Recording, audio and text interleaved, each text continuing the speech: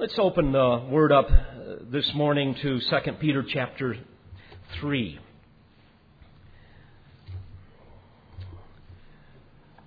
It's clear as we study the Word of God that the number one priority in the Christian life is the systematic study of and the meditation upon the Word of God, that we might know the truth and walk consistently with it. And so we continue our verse-by-verse study of the Word of God by coming now to 2 Peter chapter 3. And I've entitled my discourse to you this morning, Contending for Christ's Return. Follow along as we read the first 10 verses, which will be our focus this morning. 2 Peter chapter 3, beginning in verse 1. This is now, beloved, the second letter I am writing to you, in which I am stirring up your sincere mind by way of reminder, that you should remember the words spoken beforehand by the holy prophets, and the commandment of the Lord and Savior spoken by your apostles. Know this, first of all, that in the last days mockers will come with their mocking, following after their own lusts, and saying, "Where is the promise of his coming? For ever since the fathers fell asleep, all continues just as it was from the beginning of creation."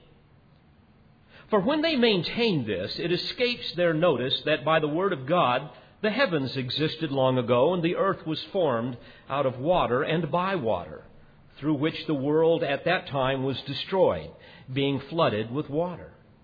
But the present heavens and earth, by His word, are being reserved for fire, kept for the day of judgment and destruction of ungodly men. But do not let this one fact escape your notice, beloved, that with the Lord, one day is as 1,000 years, and 1,000 years as one day. The Lord is not slow about His promise, as some count slowness, but is patient toward you, not wishing for any to perish, but for all to come to repentance. But the day of the Lord will come like a thief, in which the heavens will pass away with a roar, and the elements will be destroyed with intense heat, and the earth and its works will be burned up. The Christian doctrine of the second coming of the Lord Jesus Christ is considered by most to be certain proof that Bible-believing Christians are incurably naive and hopelessly ignorant.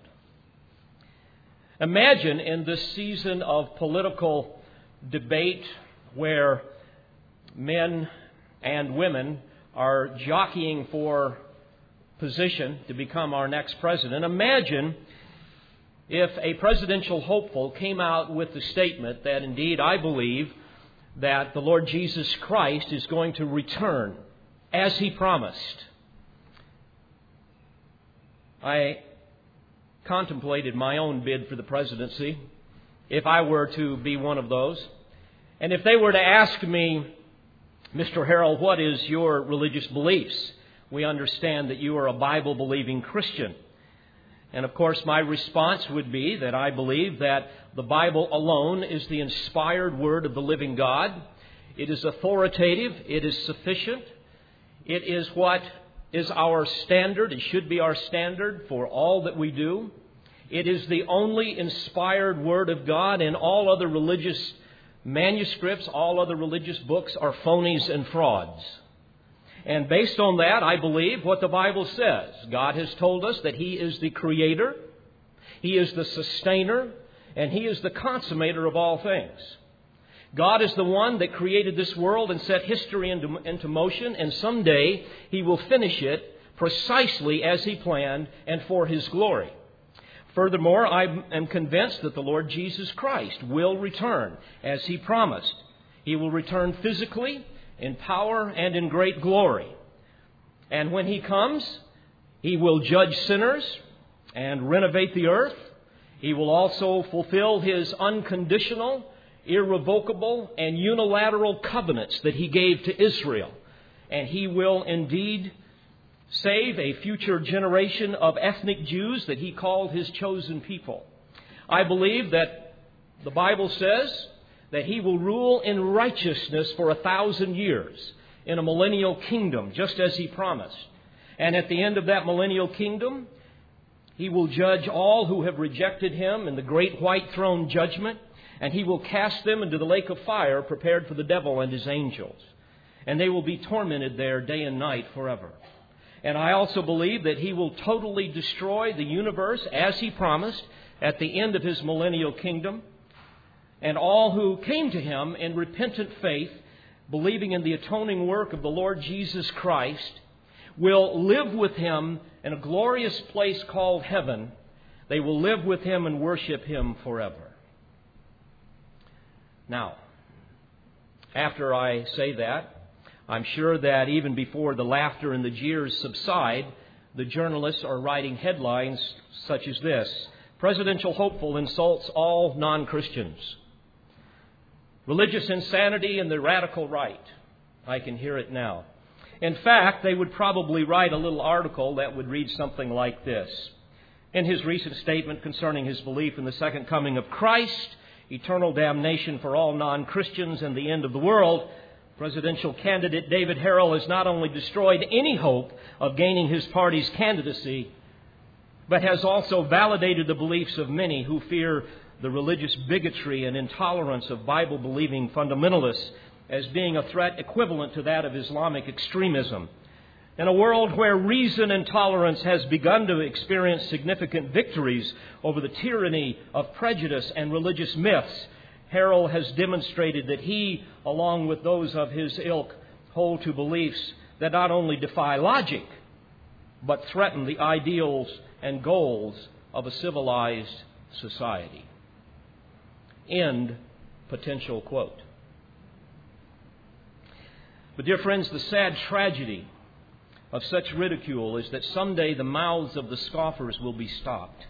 They will be silenced as they stand in horror before the presence of the one they mock.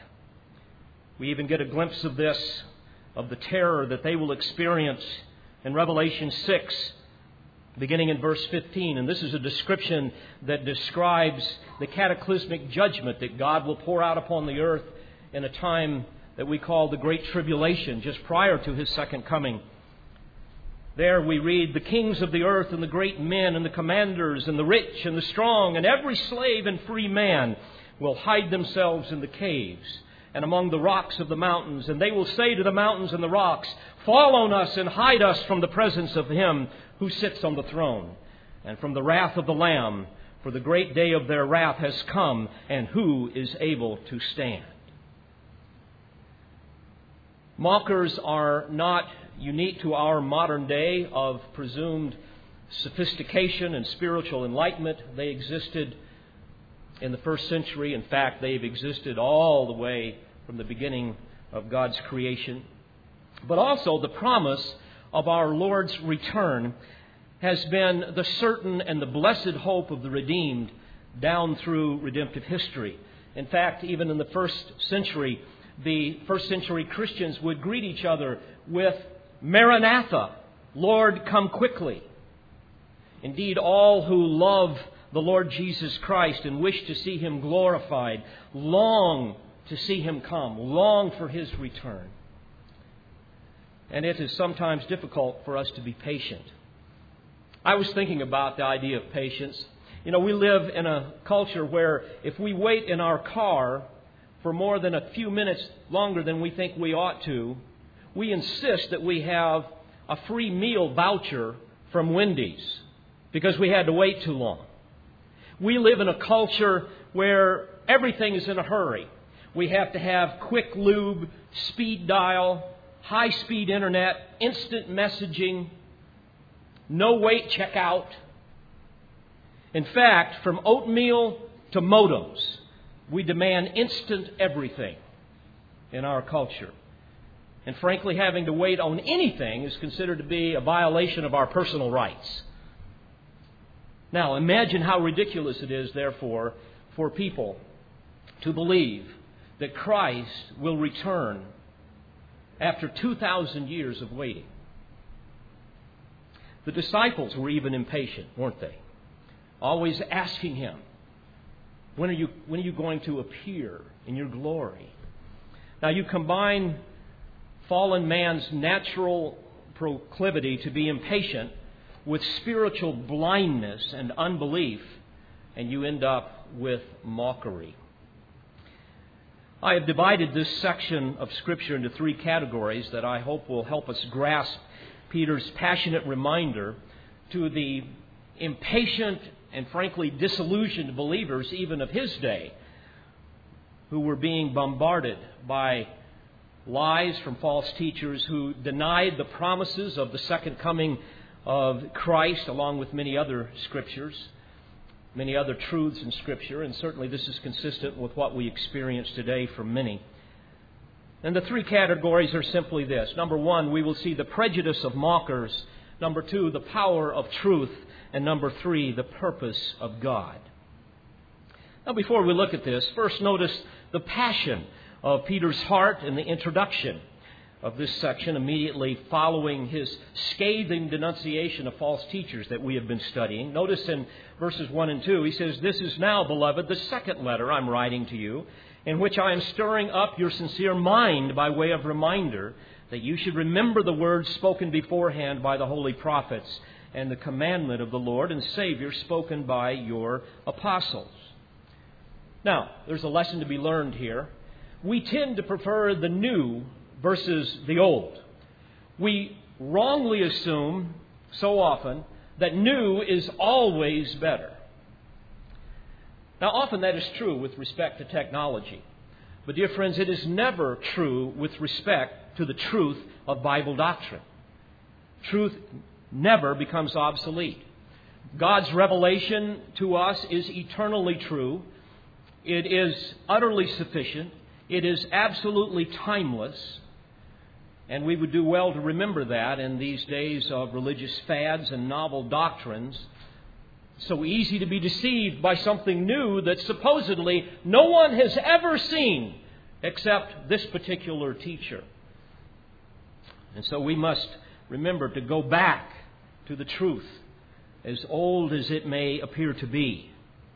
And so Peter does exactly that. He draws us back to the truth concerning the return of Christ.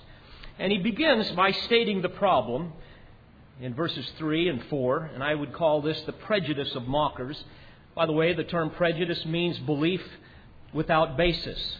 It's intolerance, it's antipathy, it is hostility without appropriate cause. And here we see the prejudice of mockers, beginning in verse 3. "Know this, first of all, that in the last days mockers will come with their mocking." What he's saying here and in other passages is that it will be inevitable that false teachers will rise up from within the ranks of the true church, and they will come with their mocking, with their scoffing, with their irrational ridicule, their senseless sneering, their unfounded yet persuasive deceptions. But notice in the two insightful descriptions that Peter gives us of their character and creed. First of all, their character, we see that they follow after their own lusts. Literally, the original language would help us understand that they're living according to their own desires. These people who mock, they live according to their own desires. They're not controlled by God, but they're controlled by their lusts, by their passions, by their emotions. Dear friends, you show me a person who denies the second coming of Christ, and I will show you a person who is in love with himself as well as in love with this world. And they're tirelessly pursuing the fleeting pleasures of this life. They're living for this world, not the next. They're following after their own lusts. He also says something with respect to their creed or their belief in verse 4. They say, "Where is the promise of his coming? For ever since the fathers fell asleep, all continues just as it was from the beginning of creation." Now, evidently, this was a taunting theme of the first century mockers. A view based upon, frankly, a revisionist view of history, as the Holy Spirit will reveal to us as we continue to study this text. But I want you to notice the orthodox language that the false teachers will employ. They're always so clever. They talk about the promise of his coming. Well, that's something all believers could identify with. It makes a person sound sincere and even biblical. He talks about the fathers that fell asleep. Talks about creation. But may I remind you, like all wolves in sheep's clothing, false teachers will use the very language of Scripture to secretly introduce destructive heresies, as Peter has pointed out in chapter 2 and verse 1. But notice the reasoning in their fallacious argument. It goes something like this. The idea of a coming judgment, a coming Messiah, and a messianic kingdom, all of that is chimerical. That is unreal. It's imaginary. Because ever since the patriarchs of the Old Testament, everything just goes on as it is. Ever since creation, there's not been any cataclysmic judgment. There's no glorious appearing of Jesus, of a Messiah. There's no messianic kingdom. Yeah, I know the Bible says that, but you've got to understand that the Bible doesn't mean what it says. Since the Lord has never returned, He obviously never will. His word cannot be trusted.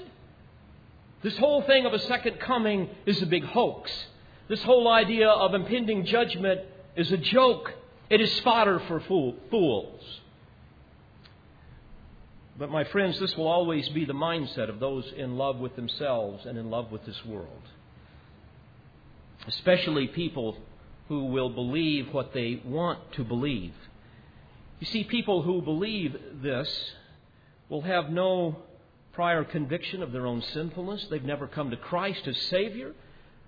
They are not amazed at His grace because they've first been amazed at their depravity. These are not going to be people that love God, that have a passion for God's glory. They have no heart filled with thanksgiving for undeserved mercy and grace because of sins forgiven. This is foreign to them. These people do not want to believe that Jesus Christ, the one that they have rejected, is going to come and be their judge. They don't want to believe that. And so their worldview will be utterly bereft of divine sovereignty, of divine intervention, even though the Word of God clearly says otherwise. Therefore, their mocking is prejudice. It's a belief without basis. Indeed, Peter has previously warned in chapter 2, verse 1, that they will secretly introduce destructive heresies. And in verse 3, they will exploit you with false words. They will speak out arrogant words of vanity. And even in verse 21, they turned away from the holy commandment delivered to them. Now notice next how Peter refutes this prejudiced and erroneous position with the power of truth. And here he is frankly elaborating on what he has already said in verses 1 and 2, where he's trying to stir his audience up by way of reminder because of the words spoken beforehand by the holy prophets and the commandment of the Lord and Savior spoken by your apostles and so on. And what was the message that God revealed through Scripture, through His prophets and apostles? And here we have an understanding of this beginning in verse 5. He says, "For when they maintain this, it escapes their notice." Now, let me pause here. Literally, in the original language, it's saying that they are willingly ignorant of the facts. They are deliberately choosing to ignore the truth. They deliberately choose to reject the historical evidence that would refute their erroneous and biased position. That's what he's saying here. So for when they maintain this, it escapes their notice that by the word of God, the heavens existed long ago. Well, let me pause here and explain this.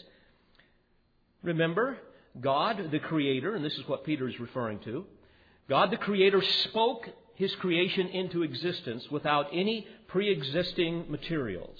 Ex nihilo, without anything. He just spoke it into existence. And when He did so, He set into motion all of time and history itself. Now, the mockers don't want to think about that. He goes on and he says, "And the earth was formed out of water and by water." And again, a reference here to the creation account in Genesis 1. And you will recall that we read there that God separated some kind of water vapor that enveloped the earth from the waters that covered the earth. And we read in Genesis 1, beginning in verse 9, that on the third day God said, "Let the waters below the heavens be gathered into one place, And let the dry land appear. And it was so. God called the dry land earth, and the gathering of the waters He called seas. And God saw that it was good. So, in other words, between the waters in the atmospheric canopy, which was called the waters which were above the expanse in Genesis 1:7, between that atmospheric canopy and the water that was on the surface of the earth, which were also different than the subterranean reservoirs that He describes as the fountains of the great deep in Genesis 7:11, between all of that, the atmospheric water, the water on the earth and the water under the earth, there was more than enough water for God to do exactly what He said He would do and what He did, and that is to judge the whole world through a worldwide flood. But they choose not to remember that or to think about that. In fact, He goes on to say, through which the world at that time was destroyed, being flooded with water. But again, all of this escapes their notice. Deliberately so. Of course, those who prefer to believe a convenient lie will ignore not only the truth of divine revelation in Scripture concerning creation, but also the truth of divine judgment in the worldwide flood in Genesis 7, where God destroyed every wicked inhabitant of the world. Only Noah and his family were saved. Many scholars have estimated, based on the genealogical records of Scripture, that there would have been somewhere around 7 billion people on the earth during that flood that died. It's fascinating to study the fossil record, and I believe that even it confirms the Bible's account of the universal flood. If you look, for example, at the massive rock strata and enormous mountain ranges that protrude out of the earth's surface, you have there evidence to a great geological shifting of the earth's tectonic plates and volcanic activity that would cause the earth to jettison up. All consistent with the biblical record of the flood, when in Genesis 7:11 we read that all the fountains of the great deep were broken up. We can also look at the sedimentary rock formations found in large canyons, which suggest massive and very quick flooding. And all around the world, no matter where you go, what continent you go to, you can look and find massive fossil beds containing millions of fossilized species concentrated in one place. And all of these, of course, had to be killed very quickly and buried immediately under an enormous weight of sedimentary deposit. Otherwise, they would have all died at different times, and decay over time would cause them to basically disappear, turn back into dust. It's interesting that scientists estimate that the Karoo fossil field in Africa contains 800 billion vertebrate fossils.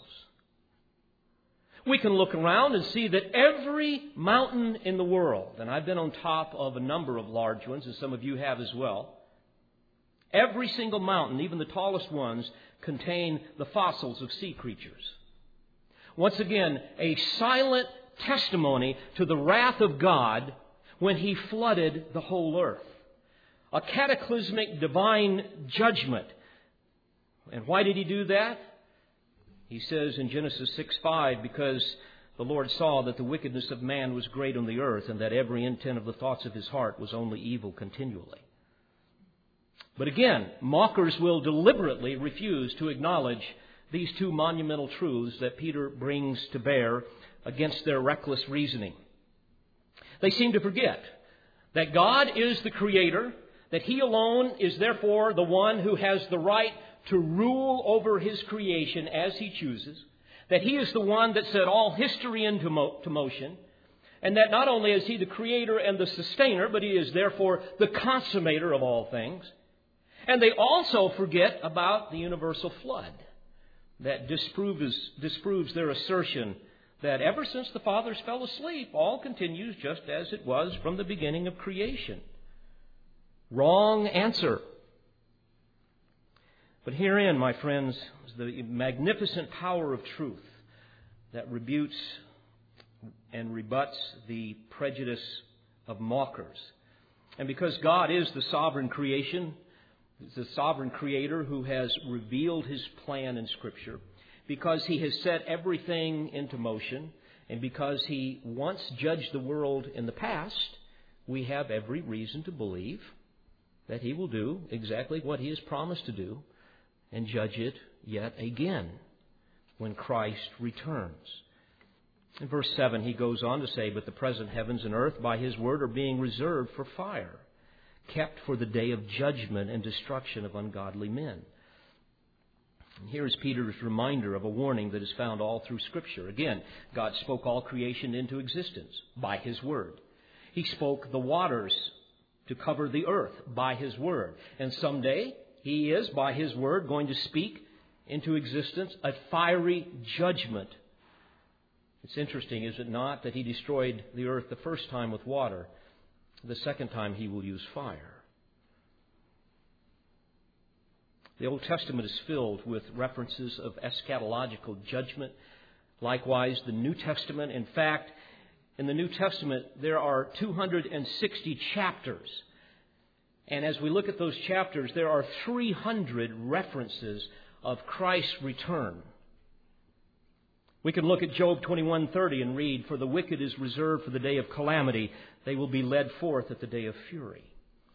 The prophet Isaiah tells us in Isaiah 66, beginning in verse 15, "Behold, the Lord will come in fire, and His chariots like the whirlwind, to render His anger with fury and His rebuke with flames of fire.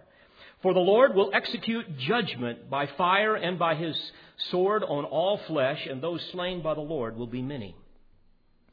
The Lord Jesus Christ also said in Matthew 13, beginning in verse 40, "Just as the tares are gathered up and burned with fire, so shall it be at the end of the age. The Son of Man will send forth His angels, and they will gather out of His kingdom all stumbling blocks and those who commit lawlessness, and will cast them into the furnace of fire. In that place there shall be weeping and gnashing of teeth." Likewise, the Apostle Paul warned of this inevitable day of fiery judgment, and I'm giving you just a few samples of these passages. In 2 Thessalonians 1, beginning in verse 6, the Apostle spoke to the Thessalonican believers, and he said, "It is only just for God to repay with affliction those who afflict you, and to give relief to you who are afflicted, and to us as well, when the Lord Jesus will be revealed from heaven with His mighty angels in flaming fire, dealing out retribution to those who do not know God and to those who do not obey the gospel of our Lord Jesus." But the scoffer says, promises, promises, promises. Several thousand years have gone by, and these predictions have still not come true. There's still no judgment. Therefore, His word is untrue. Sadly, this is a formidable argument for many Christians with weak faith. So Peter, being a faithful shepherd, encourages all of us by reminding us in verse 8, "But do not let this one fact escape your notice, beloved, that with the Lord 1 day is like 1,000 years, and 1,000 years like 1 day." You see, to the cynic, the passage of time seems to be the final and certain proof against any potential promised judgment of God. But their assumption that says, in essence, since nothing has happened, it never will happen, can be refuted in many ways, but certainly one that Peter uses here is that time, from God's perspective, is radically different than time from our perspective. He is a timeless, eternal God. Time is utterly inconsequential to Him. His timetable has nothing to do with ours. And I might hasten to add, unlike us, God is not in a hurry. A day to Him is no different than 1,000 years. And here the Holy Spirit inspires Peter to draw heavily from Psalm 90 that we read earlier, written by Moses. In verse 4 there we read, "For 1,000 years is in your sight are like yesterday when it passes, or as a watch in the night. So Peter's point is simply this. God has determined in eternity past the exact moment that He will consummate His glorious plan to glorify Himself, and that plan is something that we call history. And only the most arrogant and frankly ignorant fool would assume that our eternal God will not do what He has promised to do simply because it seems like He's waited too long. So it can't be true. So we see the prejudice of mockers and the power of truth. And thirdly, we see the purpose of God in verse 9. The Lord is not slow about His promise, as some count slowness, but is patient toward you, not wishing for any to perish, but for all to come to repentance. Now, I believe the context here makes it clear that the you, the any, and the all refer to the elect, God's chosen people, those He has predestined to save, the ones, frankly, to whom this letter is addressed. That's the context here. This is not written to all men universally. It's to those who have received a faith of the same kind as ours, Peter said, by the righteousness of our God and Savior Jesus Christ. It's the one that he said in verse 4, He has granted to us His precious and magnificent promises, so that by them you may become partakers of the divine nature. So the point is simply this. God is long-suffering, Peter is telling us. He is long-suffering towards His elect. As God delays His judgment upon sinners, He makes possible our salvation. That's the point. Now, as a footnote, some will argue that the phrase in verse 9, He is patient towards you, refers to the entire human race. That it refers to all people universally. Not wishing for any, in other words, all people. Not wishing for anyone in the whole wide world to perish, for all the people, but He wants all the people in the whole wide world to come to repentance. And from that, there's an indication that God wishes all men, in other words, the entire race, to be saved, but He's really unable to accomplish that.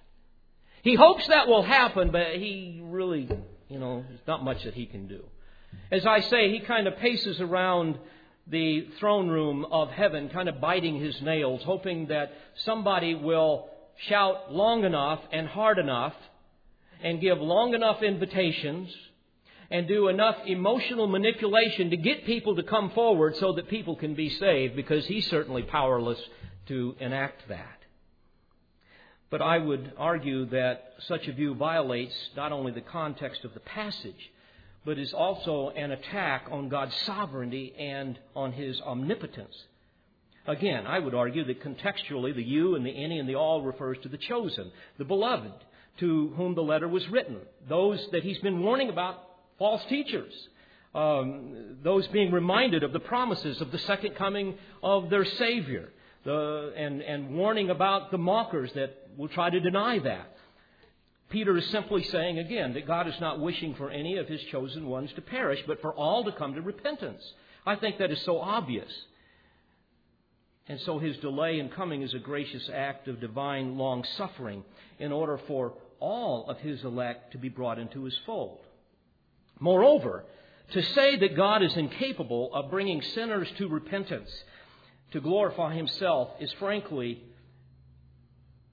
a way of impugning His very character. Beloved, as you look at Scripture, you see that God is a sovereign God. And you must understand that neither man's rebellion, his unbelief, his spiritual blindness, even his spiritual death — we know that man apart from Christ is a spiritual cadaver — none of that prevents Him from accomplishing His saving purposes in redemption. Psalm 115, verse 3, we read, Our God is in the heavens. He does whatever He pleases. There's nothing that restricts Him. In Daniel 4:35, we read that all the inhabitants of the earth are counted as nothing, but He does according to His will in the host of heaven and among the inhabitants of the earth. And no one can ward off His hand or say to Him, What have you done? Indeed, we read in Ephesians 4:11 that He works all things after the counsel of His will. So we must also understand that Scripture is very clear, and I want you to hear this. God does not take pleasure in the death of the wicked or the judgment of the wicked. But for reasons that He alone knows, in the counsels of His own sovereign will, He has not chosen all sinners to be saved. Now, I know a lot of people do not like that, but Scripture is very, very clear about this. Indeed, He does not want any of His elect to perish, but for all of us to come to repentance. And this is the purpose of God in redemption, and frankly, the purpose in His deliberate delay. But I want to digress for a moment, because I know that some of you students, some of you theologians are going to ask this, and so I decided I might as well address this for just a few minutes here this morning, rather than addressing 15 or 20 of you via the email over the next 2 or 3 weeks. If you insist that the any and the all here in chapter 3, verse 9, refers to everyone in the whole wide world, that it is universal in scope, that it is not limited to the elect, or if you would argue, Pastor, even if this doesn't refer to that, even if it is a reference solely to the elect, as you say, doesn't God desire all men to be saved? Isn't that what God wants? Surely the gospel is a plea to all men. Surely the gospel message is not something that is disingenuous, and that when Jesus preached, He wasn't just kind of saying things, but He really wasn't making that available to all men. And why, if God desires all men to come to repentance, why don't they, if He is capable of doing that? You say, and I see the Scriptures, that He is sovereign over all things, that He's capable of doing that. Well, if He desires that, then why doesn't everybody get saved? Well, folks, you must understand that I believe the Scripture does teach that God does desire all men to be saved. That the gospel message is not disingenuous. For example, in Ezekiel 18:32, we read, God says, I have no pleasure in the death of anyone who dies, declares the Lord God. Therefore, repent and live. And Jesus even tearfully lamented when He looked out upon apostate Jerusalem. He said, how often I wanted to gather you children together, the way a hen gathers her chicks under her wings, and you were unwilling. So yes, I believe God wants all men to be saved. That is His desire. But friends, that is not His decree. Now please hear this. As we look in Scripture, we see that God does not always decree what He desires. There are 2 kinds of wills of God that we see in Scripture, a position, by the way, with considerable biblical support. And you must make a distinction between them. There is, first of all, the preceptive will of God. This is His will of precept or command, as we would see in Scripture, where we can read what His will is here, where He declares what should happen. This is also called His revealed will, or His moral will. But there is also another kind of will, called His decretive will. In other words, His will of decree, His will of purpose. And this is a will where God foreordains what shall happen.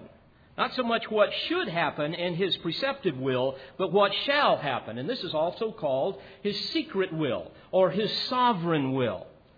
For example, to give you a distinction, His preceptive will would be when He commanded Pharaoh, let my people go. That was His preceptive will. That was a command, His revealed moral will. But in His decretive will, we know that God hardened Pharaoh's heart so that he refused to let the people go. So indeed, sometimes God decrees things that He has forbidden. Sam Storms, in his excellent book, Chosen for Life, says, and I quote, God is often pleased to ordain His own displeasure, end quote.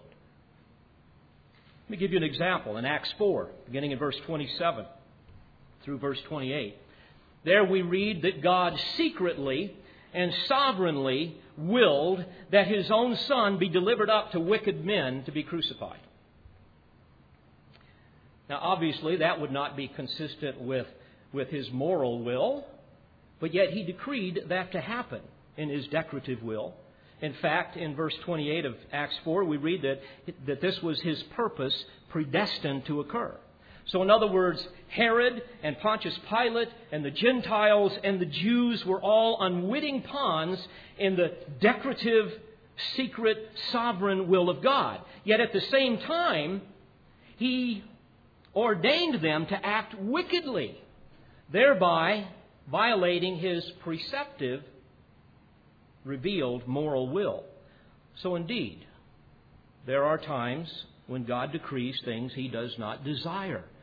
Now, this can be applied to salvation in the text that we have before us. While God's revealed will is that all men come to repentance, as some would interpret this passage, and others, and indeed I would agree that the gospel is available to all, you must remember that He has only decreed for some, not all, to be saved. He desires for all to be saved. He's only decreed some to be saved. Again, quoting Sam Storms, if this distinction is biblical, he says, and I'm convinced it is, the point would be that God's revealed will of precept is that all people, without any exception whatsoever, be saved, that all come to that repentance which leads to eternal life. But His will of decree is that only some be the recipients of eternal life.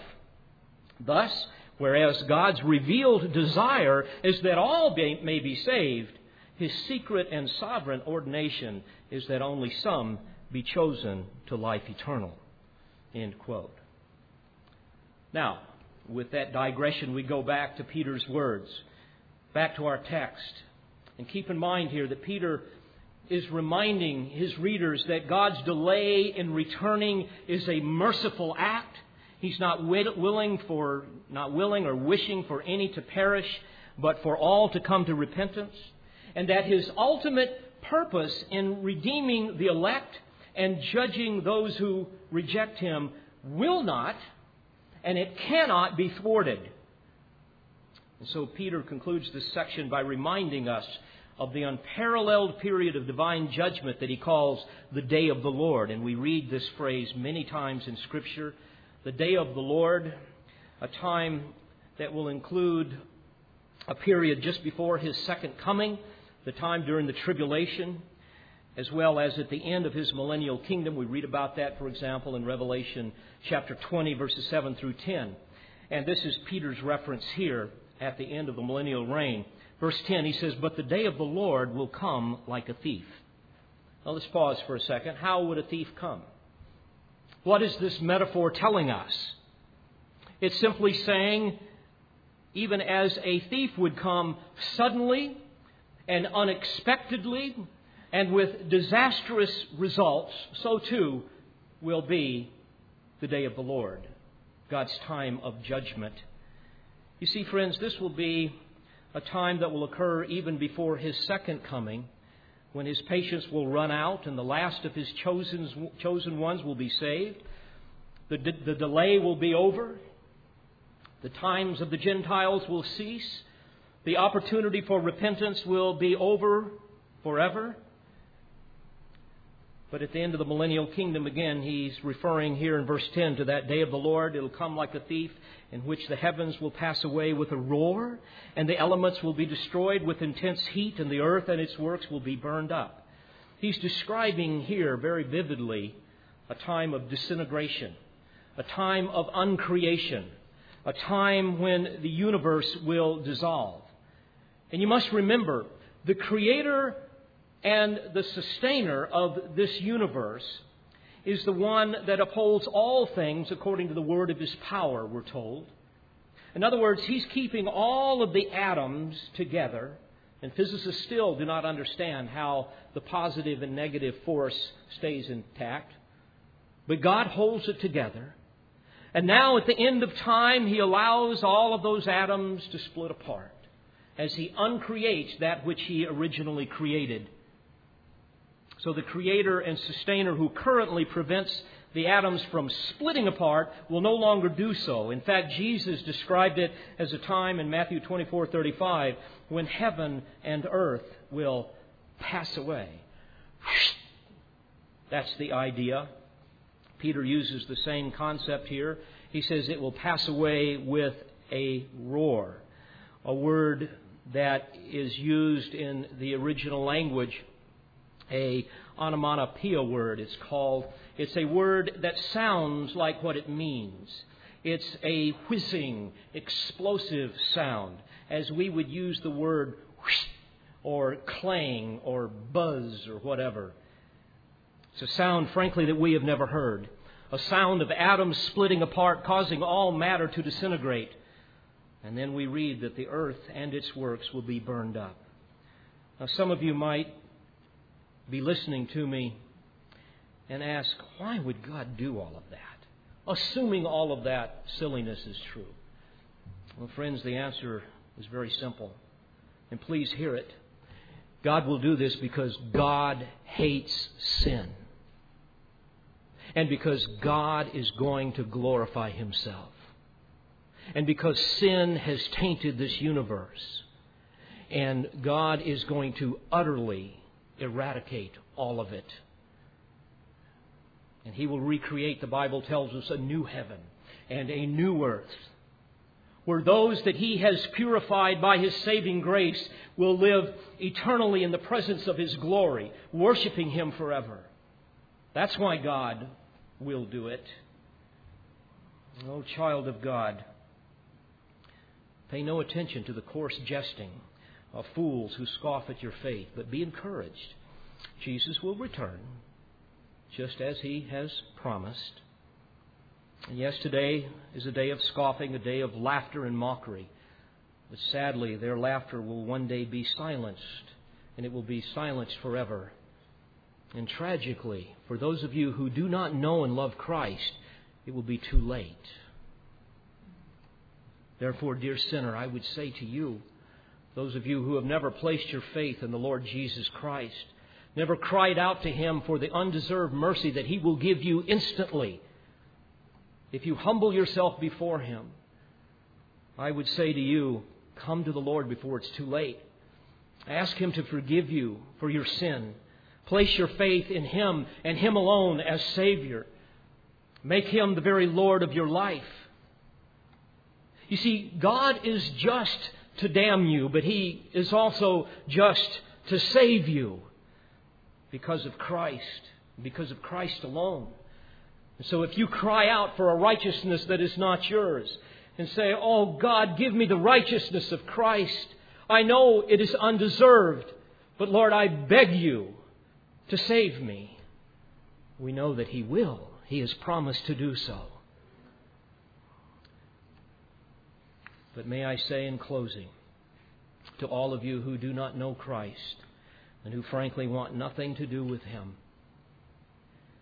from this day forward, may you never say, in this life or the life to come, that you did not hear the gospel and that you were not warned.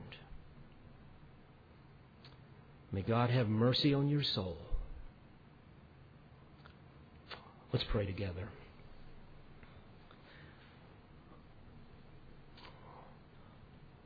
Father, we thank You for these compelling truths that come alive to us by the power of Your Spirit. We thank You for giving us a glimpse into Your glory as we even behold it through Your wrath and through Your judgment. But, oh God, we all have loved ones and friends that we wish so desperately would place their faith in the living Christ before it's too late. And Lord, we thank You that You are long-suffering. We thank You that You are merciful. But we know, Lord, that Your patience will not last forever. So, Lord, we cry out to You to bring conviction to our friends and loved ones. Oh, God, may they see the truth of the gospel. May they see their sin for what it is and confess it and be saved.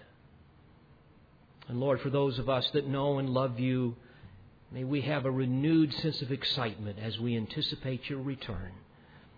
For I pray this in the precious name of Jesus and for His glorious sake. Amen. We pray you've been edified by this presentation. You've been listening to Pastor, Bible teacher, and author David Harrell. For more information, or to order additional tapes or CDs of Pastor Harrell's messages, please visit olivetreeresources.org.